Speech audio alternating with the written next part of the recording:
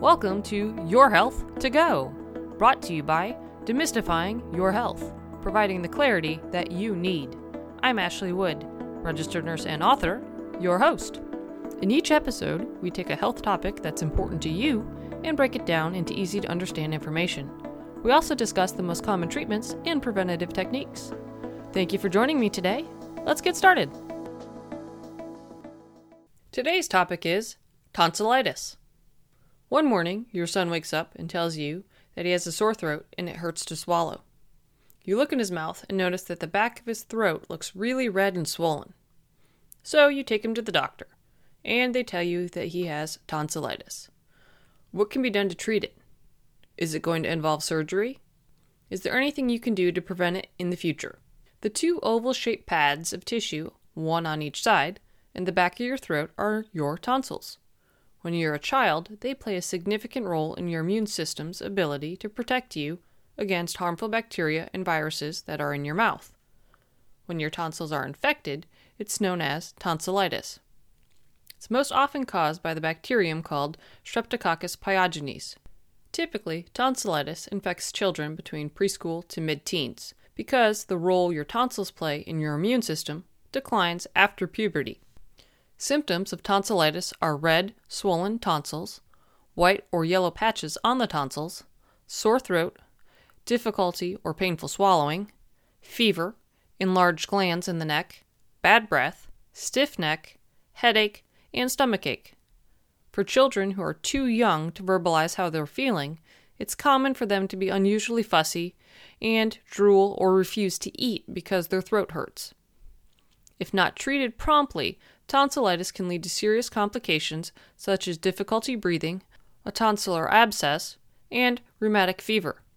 So, if your child has a sore throat that doesn't go away in 24 to 48 hours, it's painful for them to swallow, and they are unusually fussy or weak, then you should schedule an appointment with their doctor.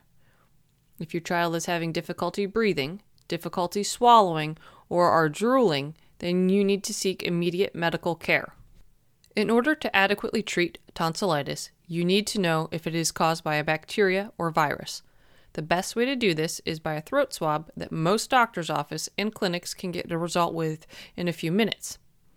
If the rapid test comes back positive, it usually means that the infection is caused by a bacteria, and if it's negative, then it's the result of a virus.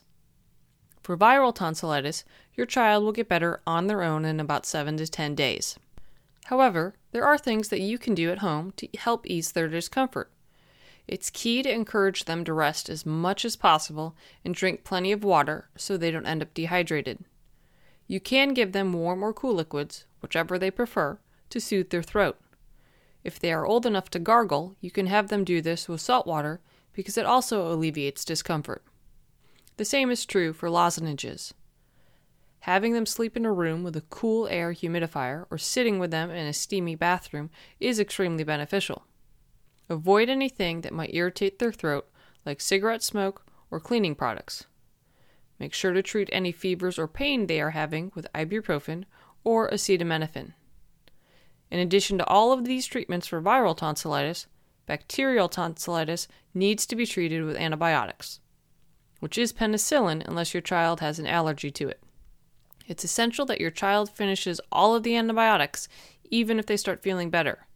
If they don't, they're at risk for having a worsening infection or spreading it elsewhere in their body. The removal of tonsils used to be a commonplace treatment for tonsillitis. However, this is no longer the case, and it's generally reserved for those that get tonsillitis frequently, a bacterial tonsillitis that isn't responsive to treatment, or to manage complications such as difficulty breathing. Frequent tonsillitis is classified as having more than 7 infections in a year, more than 4 to 5 infections in the previous 2 years, or more than 3 infections a year in the prior 3 years.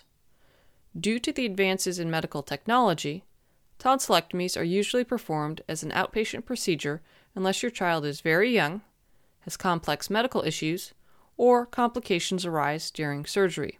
Complete recovery from a tonsillectomy can be expected in about 7 to 14 days.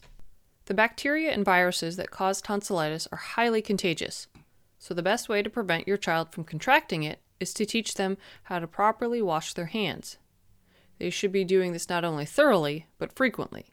Also, encourage them not to share food, glasses, water bottles, and utensils with others. If your child does end up with tonsillitis, there are things that you can do to prevent the spread to others. The most important is to keep your child home until their doctor tells you that it's okay for them to return to school or daycare. In addition, it's important to teach your child to cough and sneeze into a tissue or their elbow, and to wash their hands after doing so. Tonsillitis is not something that you want your child to have, but it can be managed and they will get better.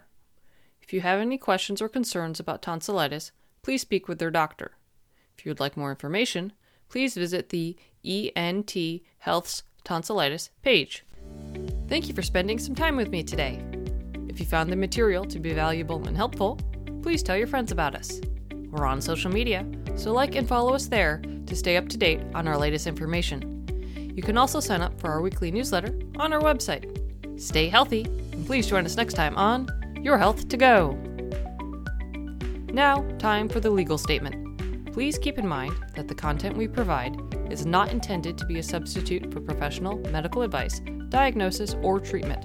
Always seek the advice of your physician or other qualified competent health provider with any questions you may have regarding a medical condition. Never disregard professional medical advice or delay in seeking it because of something you have heard on Your Health to Go or seen on the Demystifying Your Health site.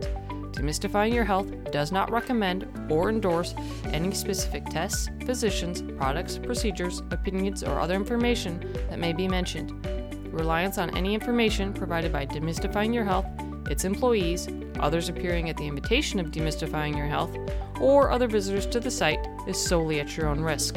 If you think you may have a medical emergency, call your doctor or 911 immediately.